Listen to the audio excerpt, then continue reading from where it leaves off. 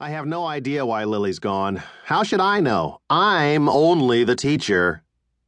She reached with trembling fingers to her lips and felt around for some phantom cigarette she'd probably left in the teacher's lounge. Then she stared at her hand for kind of a long time. So, no Pledge of Allegiance after all. It was just as well. Aiden only pledged his allegiance to Asgard since learning he was the son of Thor. Julie was mute because of some bargain she'd made with a witch or something, and Nathan was a Jehovah's Witness.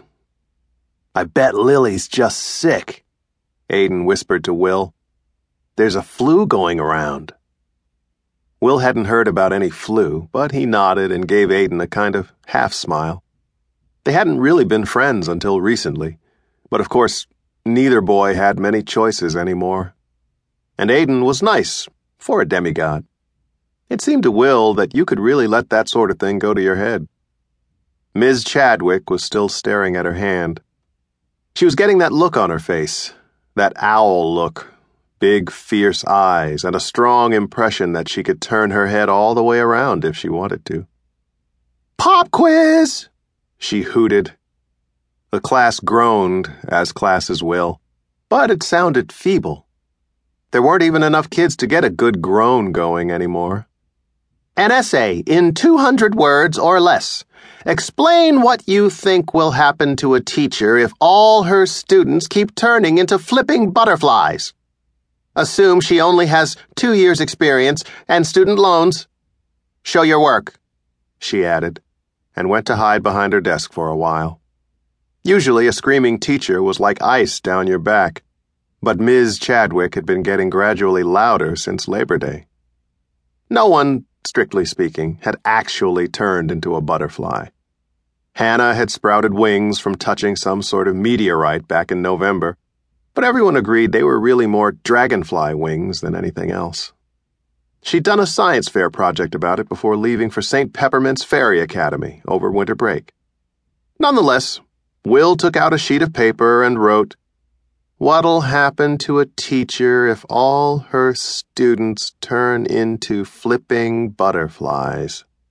at the top, and then he thought a moment. "I think if the teacher had our class, she wouldn't have to worry, because the other 7th grade teacher, Mrs. Murray, is really old and will probably retire, and they'll still need someone to teach the 7th grade. And Aiden won't leave because there is no special school for him. He only goes to that Norse god summer camp in Connecticut. Lily's probably just out sick. I don't understand Julie's deal, but if she was going to leave, she would have left already. And Nathan's too big a loser to get powers." Will considered that last sentence. Of course he couldn't call his classmate a loser in a school paper. But Nathan had always been a dork, even more this year than last. He turned into one of those kids who raised his hand too much and used words like "however" and "approximately."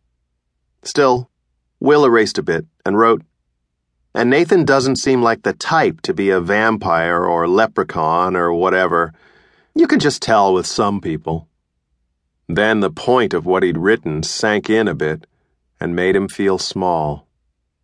"And you don't have to worry about me either. I'm never going anywhere. I'll never be a hero or have an adventure. I'll just become a doctor or a banker like my dad, or maybe a scientist that finally figures out what's up with this school." Just then, one of the classroom walls collapsed.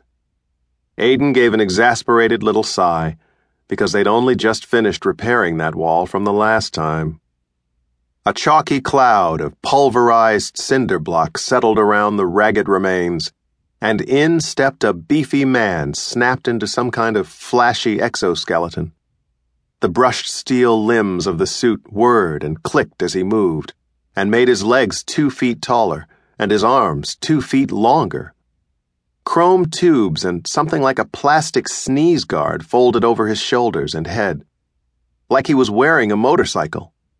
Will hoped he was maybe just here to talk about wall safety, but in his heart, he knew the guy was a supervillain. You could just tell with some people. The supervillain frowned at the class and said, "Is this all of you?"